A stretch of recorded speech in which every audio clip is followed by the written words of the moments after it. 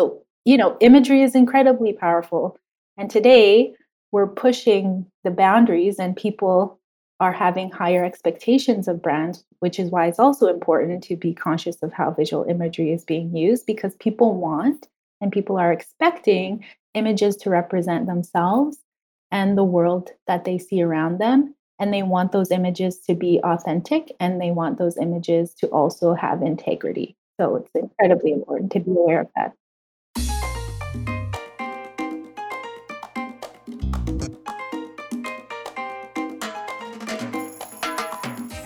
Welcome to Inclusion in Marketing, a show that's all about helping you develop the skills and insights you need to win the attention, adoration, and loyalty of more consumers, especially those with differences that are often ignored by brands. I'm your host, Sonia Thompson, a marketer, inclusive brand strategist, and coach, and someone with a lot of differences. Let's get to it.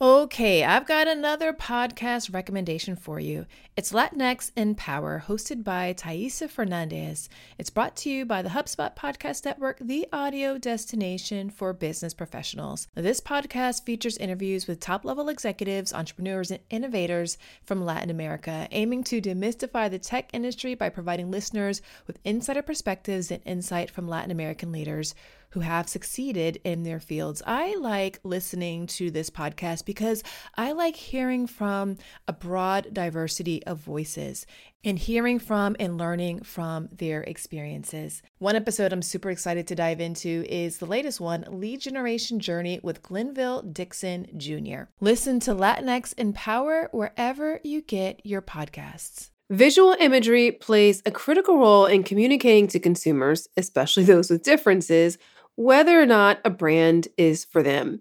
If they see themselves represented in a manner that feels right for them, it gives them permission to take the next step forward with you and your brand. If people don't see themselves represented, it gives them the information they need to go off in search of another option to get their needs met.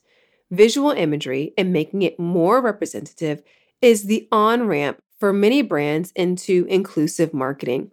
And while in recent years, a broader range of stock photography and videos has come available, showcasing more diverse faces, body types, and families, simply changing up your imagery to include more diverse people isn't automatic in terms of making them feel like they belong. So to help brands know how to ensure the stock photography they use is inclusive, I chatted with Dara J. Fontaine, an inclusive marketing strategist and certified diversity, equity, and inclusion practitioner who has done a lot of work in the area of inclusive stock photography and has even created a handy guide on it.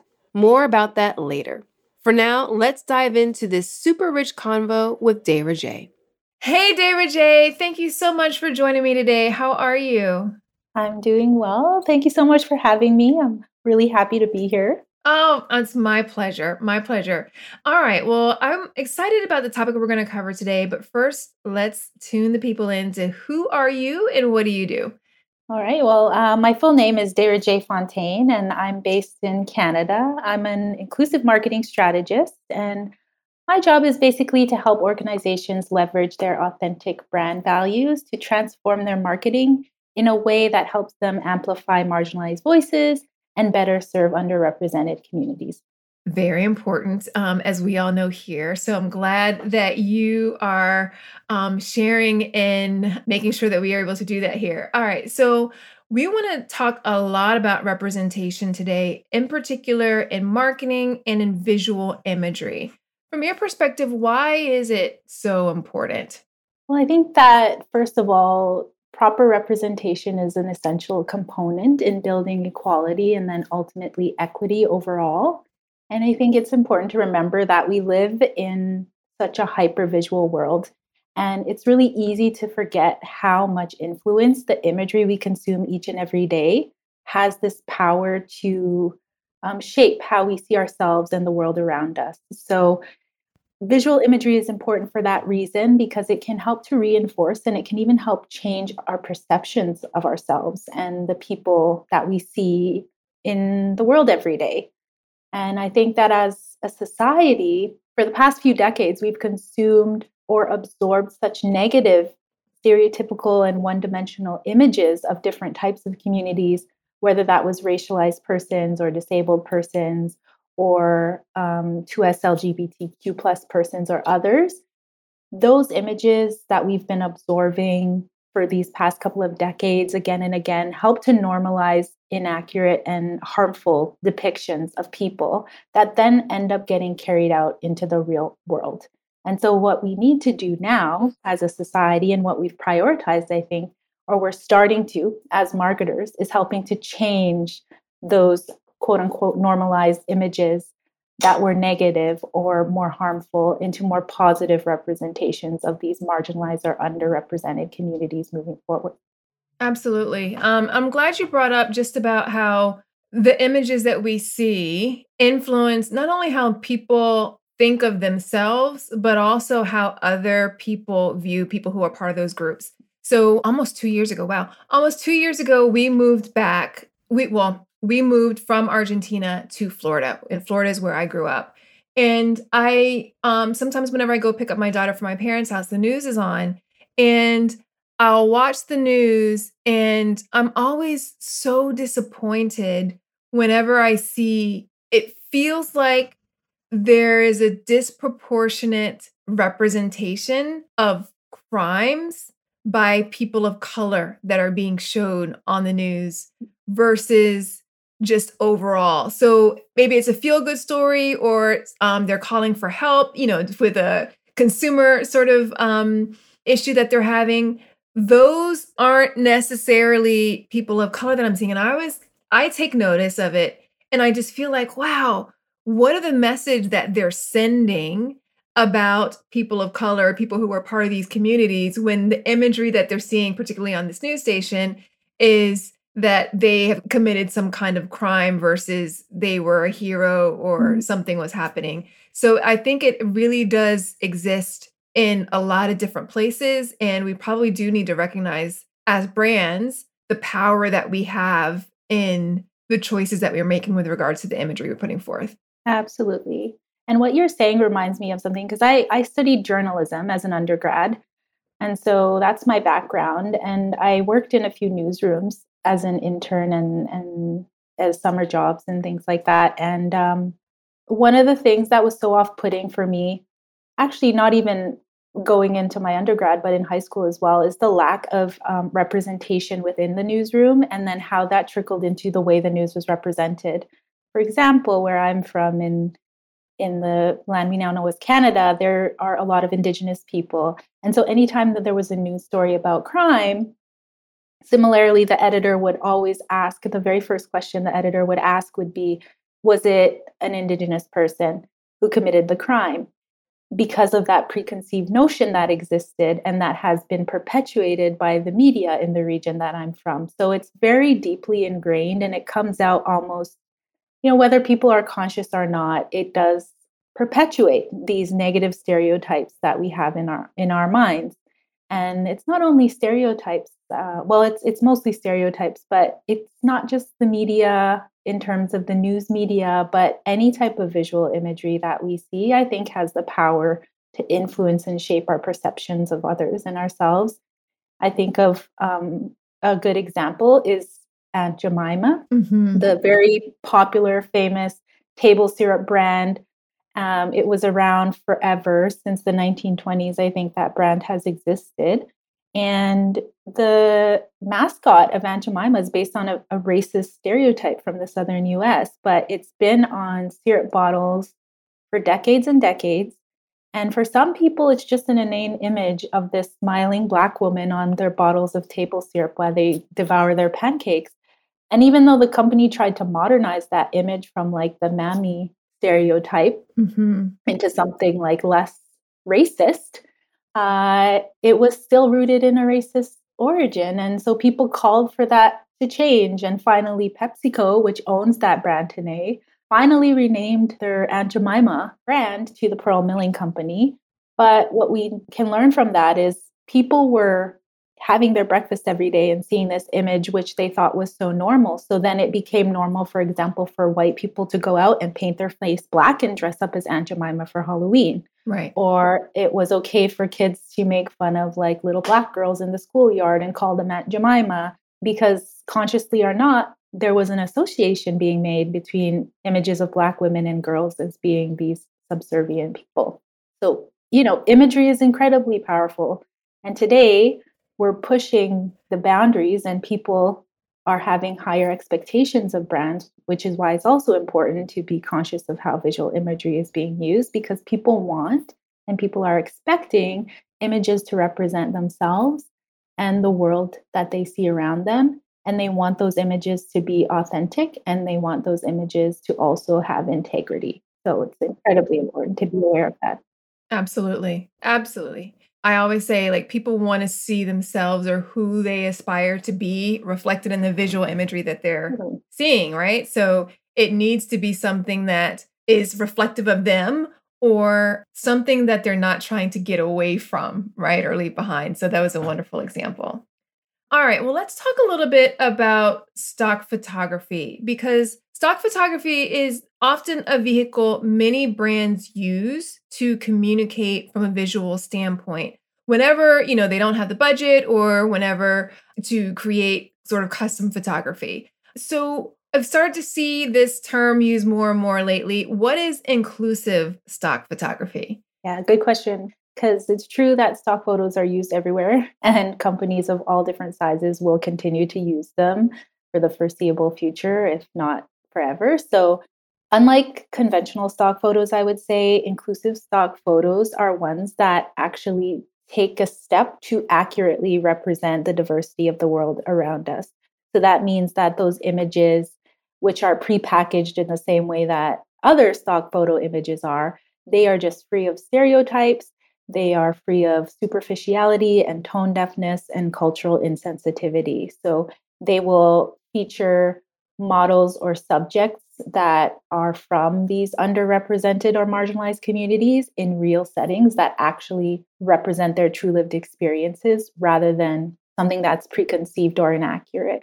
So the images are sure not to tokenize or misrepresent people from these marginalized groups, such as Indigenous peoples, persons of color, racialized individuals, persons with disabilities, members of the 2S LGBTQ plus community, among many others. So that's the difference with inclusive stock photography. It's really, as I've started to see more of it, you see that it's not just about having one, like you said, tokenizing and having like one person of color Mm. in the group, or just having like a wide variety of hands Yeah.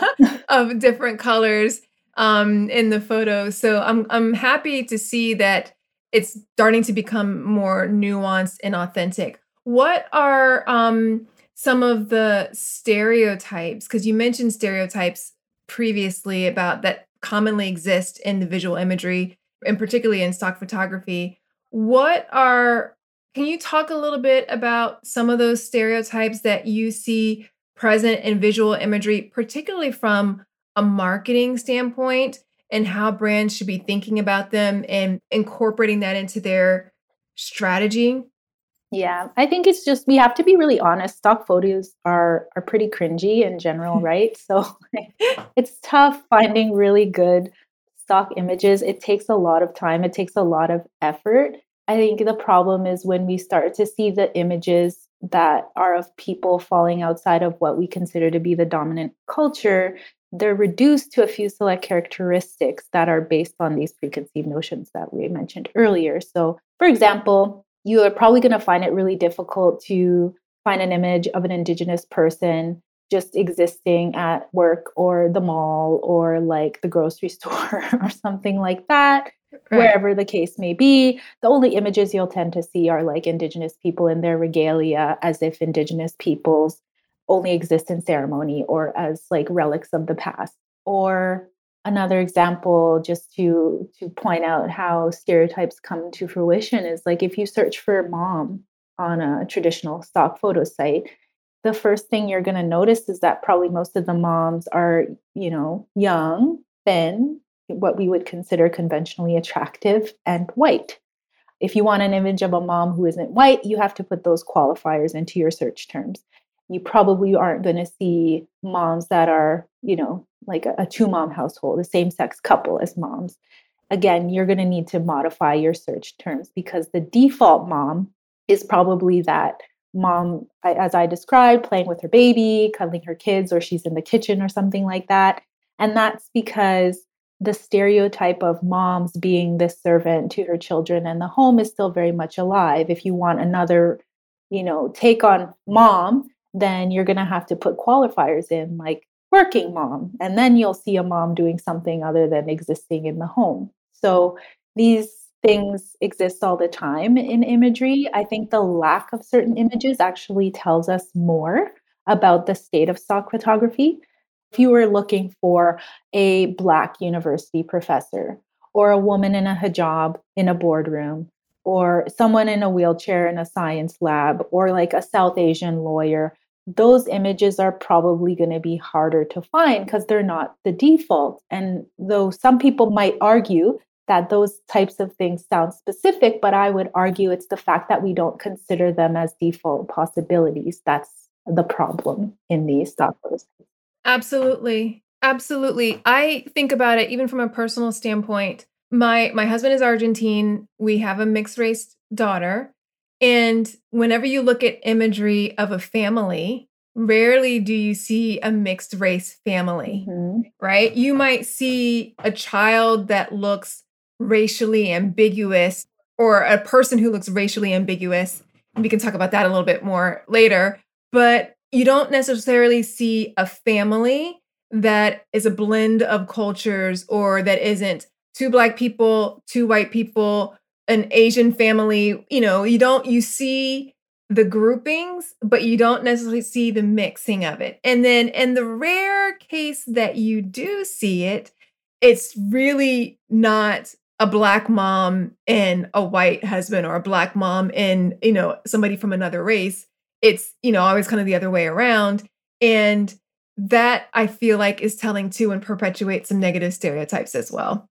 Absolutely. Yeah. And so I think our job as marketers is to be aware of those things. The fact that I keep saying preconceived notions, but the fact that these preconceived notions exist of what a family is or what a teacher is, what a certain profession looks like, we have to be aware of those biases when we're going out and we're choosing stock images because the power we have as marketers is to challenge them and to help move our visual language forward in changing what those perceptions are within our society. Absolutely. So I completely agree.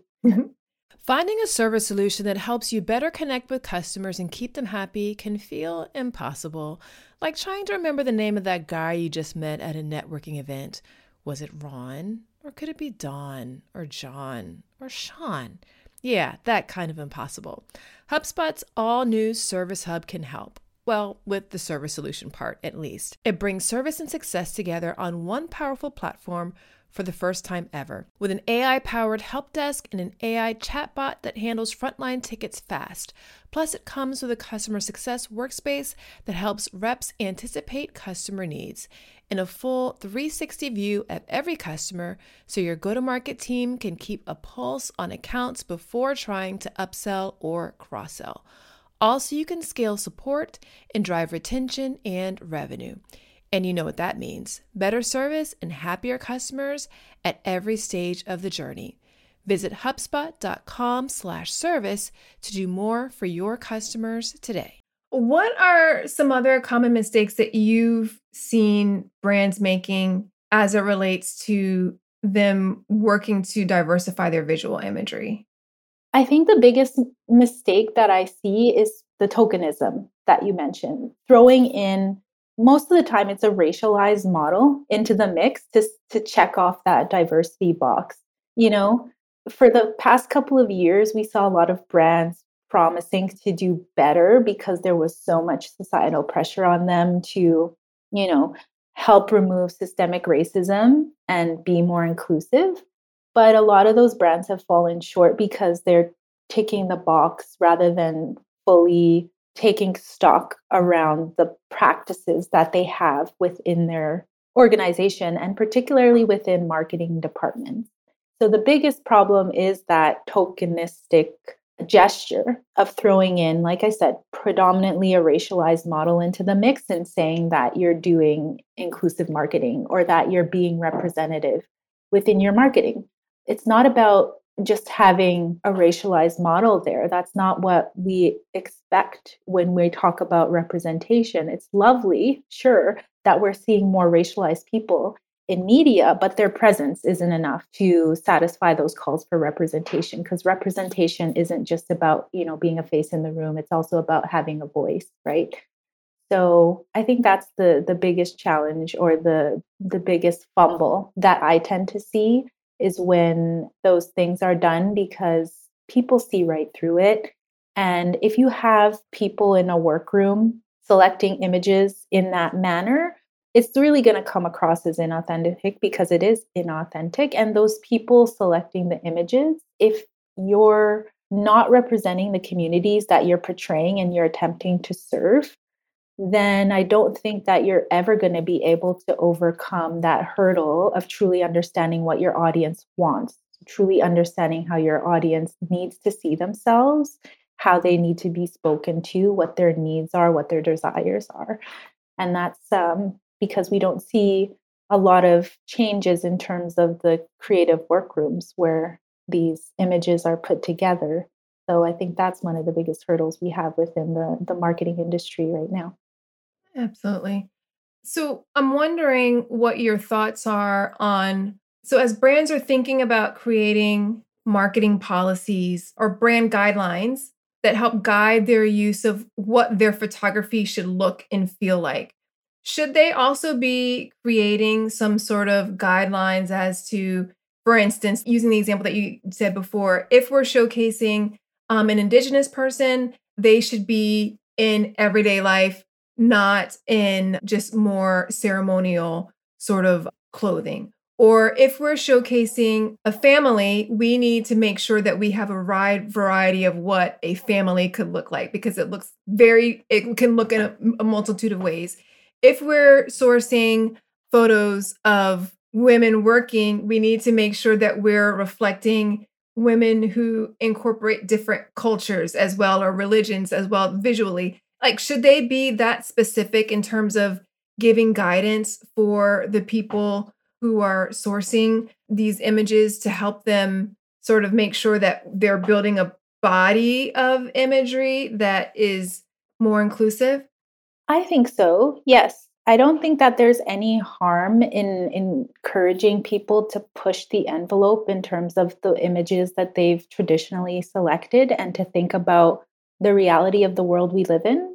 Because the reality is that the world we live in here is quite diverse. And if you are a brand, the chances are that your audience will be quite diverse as a result, in terms of race, ethnicity, gender, whatever the case may be. And you want to be able to serve those individuals. And so always think about that. I think everything always comes back to your audience and making sure that they can see themselves reflected in the creatives that you produce. So if your audience is predominantly, let's say, women, then you are going to probably have a lot of imagery that reflects women, and you can show a diversity of women, because women come in quite a range of different races, ethnicities, and ages, and whatever the case may be. So you should probably analyze your audience to see what it looks like, and then put out creative that reflects that audience, not only the audience you currently have, but the audience you hope to serve as well. Because I think that's where sometimes brands get mixed up, is that they've catered to one segment of a population for a very long time, and they're not aware of all the people they're alienating because of their lack of diversity in imagery. And I think that's really important to be aware of it. For sure. Do you have any best practices to offer up with regards to brands who want to build a nice repository of inclusive stock photography? Yeah, I would say I have a few. Always use photos that actually represent the community you're trying to serve, instead of adding diversity in for the diversity's sake, because that's tokenism. Nobody wants to be tokenized. And then when you're picking photos, you need to think about the context and what your photo is actually being used to portray. you need to be mindful of your own biases as an individual and as a marketer. And if you're not part of a particular community, then you do need to do your research and you do need to consult professionals who are part of that community so you can understand some of the guardrails, some of the negative perceptions or stereotypes that may exist. Because when you examine your creative through an array of diverse lenses and include diverse perspectives in that process, it helps uncover blind spots that you may not know you have, which leads to portraying people in a more realistic way naturally. And I would say never ever use stereotypical imagery, even though it is often convenient. Sometimes I notice marketers are under the gun, under a lot of pressure to get things done quickly. So it's easy to just go to the default, easiest selection. But we're not trying to reduce people to caricatures that have existed in the media for decades, right? We're trying to push beyond that and break that boundary. And I would also say a really important thing to do when you're thinking of inclusive imagery is to remember to review it not just as the image, but review your creative in its entirety because images are only one component. The words, the language, sizing, placement, all of those things as well can help or can convey different messages to different audiences. So you need to be aware. I would say, most importantly, if I had to give one last thing, it's just to know that, you know, just show people interacting and living their daily lives as authentically as possible. The only way that you're going to ever be able to do that is actually understanding your audience, understanding the community that's being portrayed in an image. There's no way around it. Love it. Such wonderful examples. I know you've got a list of some places where people can find inclusive stock photography. Before we do that, I just want to ask you one question. I worked with a client last year who wanted to create their stock photography. They wanted their photography to be more representative of the population. So they were trying to, what they were measuring was, all right, are the images that we're putting forth, do we have the right percentage of women? Do we have the right percentage of Black people? Do we have the right percentage of, blah, blah, blah, going on down the line? And there were times where this client, and I know this exists quite a bit, where they felt like using a racially ambiguous person helped check a couple of boxes for them on that. And last year, I also did a research report on the state of representation in marketing. And I asked people what they wanted brands to know. And a number of responses came back in the verbatims where people talked about the harm they felt brands were causing whenever they wouldn't show darker skinned people in their imagery. It always felt like it was a racially ambiguous person or a mixed race person. It was rarely, depending, and this is various people of color. There were Black people, there were, other people of color who commented on this and saying, like, we come in a broad range of colors across all of our cultures. And they were just frustrated that only the lighter skinned culture seemed to be getting represented. And this was across the board. So I wonder if you have any thoughts on that and any sort of suggestions that brands should be thinking about as it relates to color or use of ranges of people's actual skin tone, as well as like just kind of feeling like this person, we don't know what they are. So this kind of works because a lot of people might be able to see themselves reflected in them. Yeah. Well, clearly that didn't work, right? It comes down to the intention. I guess without being intimately involved in that situation, it's hard to tell what the intention is. But if the intention is just to take this blanket image to try to get everyone to relate to it, that's kind of sounds like a cop-out rather than doing the hard work of trying to represent a range of identities, because there's a range of identities that appreciate your brand. That's the hard work to do. And if that's your intention, then you do the work to make sure that your imagery does have that range of skin tones, for example. So it always comes down to intention for me, and brands that truly have an intention to serve particular communities will do the work to actually serve those communities and make sure they're represented authentically, accurately, in imagery. In this case, like you can't just put this quote unquote racially ambiguous person in an ad and hope that somehow everyone's going to relate to it, because it's almost like you're putting, I don't know how to say it, but I mean, I'm racially ambiguous to some people, because I'm Jamaican and Ojibwe heritage, and oftentimes people don't know what my race or ethnicity is, what my cultural background is. Now, that doesn't mean that if I see a Black person in an ad and I see an Indigenous person in an ad, I'm going to relate to one or the other more. I'm going to relate to both. If I see a racially ambiguous person in an ad, I'm going to be like, okay, that's just a person. It's not like it's me necessarily. And so ultimately, people do want to see themselves reflected in creative. And I think that the research goes to show that. And if you do the work to understand the research and put those images forward, you're not going to get in hot water as often with the communities you're trying to serve. All right. Where should people go if they want to find inclusive stock photography? I know you put together a whole guide on this. I did. So, I mean, I'm glad you asked, because that's one of the questions I get most often. And I did put a guide together for that exact reason, which has a list of some of the best websites around that offer, truly inclusive photography that's curated, high quality, and it celebrates diversity of all kinds. So, I could give you examples of some sites, but if you go to dairaj.com, you're going to see that list right up there on my website for you to go and find photos that represent different gender, race, ethnicity, sexuality, ability, age, body type, everything. So, and the good thing about these stock photo sites that I've curated is that it's not just about who's in front of the camera, it's also about who's behind the lens as well. Because some of the best photos are actually taken by the communities themselves that they are trying to represent. So. Absolutely. I will link to that in the show notes so people can access it very quickly. I can imagine a lot of people are going to want those resources. So it's super helpful. Where can people find you if they want to follow you and learn more about your work? Well, I'm on all social media as at Dairaj, so I encourage you to follow me wherever, but I'm definitely pretty active on LinkedIn, so I welcome you to follow me there. And you can also find like the guide that we just mentioned, as well as other inclusive marketing resources that I have on my website at dairaj.com.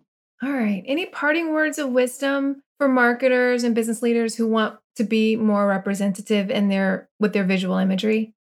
Yes, I would say just remember that nobody wants to be tokenized when it comes to seeing their communities represented in the media.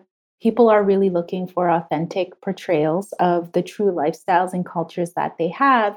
And so that means, as a marketer, when you're putting your creative together, it's just as important to have people look a variety of ways as it is to examine what they're doing in those photos, who they're doing it with, and where, when, and why it's happening. Very cool. Dairaj, this has been a really insightful conversation. Thanks so much for stopping by and sharing your wisdom and experiences. Thank you so much for having me.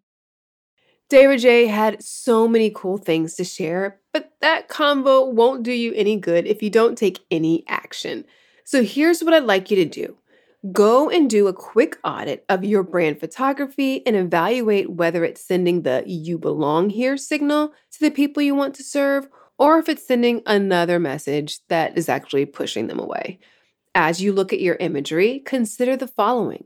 First off, is the imagery your brand is putting forth reflective of the people you want to serve? Now, this is important to do even if your brand is you, if you're the face of the brand. Evaluate the imagery of you, your team members. Take a look at the experts that you're featuring. That can be on a podcast, that can be experts that you're featuring on your social media, guest teachers, people you're featuring on your conference stages, customer testimonials, any type of visuals that your brand is putting forth throughout the entirety of your customer journey, inclusive of ads as well as, of course, stock photography. Look at all of that and evaluate whether or not it is representative. All of that sends a very clear message. Second is the imagery and authentic representation of the people you want to serve. Or does it perpetuate harmful stereotypes? We talked a good deal about those stereotypes in this episode. So if you need to revisit that conversation, please do. It's an important one. And third, what are the marketing policies that you want to establish with regard to the visual imagery your brand puts forth to ensure it's consistently inclusive? I cover establishing inclusive marketing policies much more in depth in my newly revamped program, Inclusive Brand Academy. Get more details about the program and the transformations you'll get by going through it at inclusivebrandacademy.com. That's it for today's show. If you like this episode, please do share it with a friend and leave a rating and review for it at your podcast player of choice. It really does go a long way towards helping more people discover the show. Until next time, remember, everyone deserves to have a place where they belong. Let's use our individual and collective power to ensure more people feel like they do. Thanks so much for listening. Talk soon.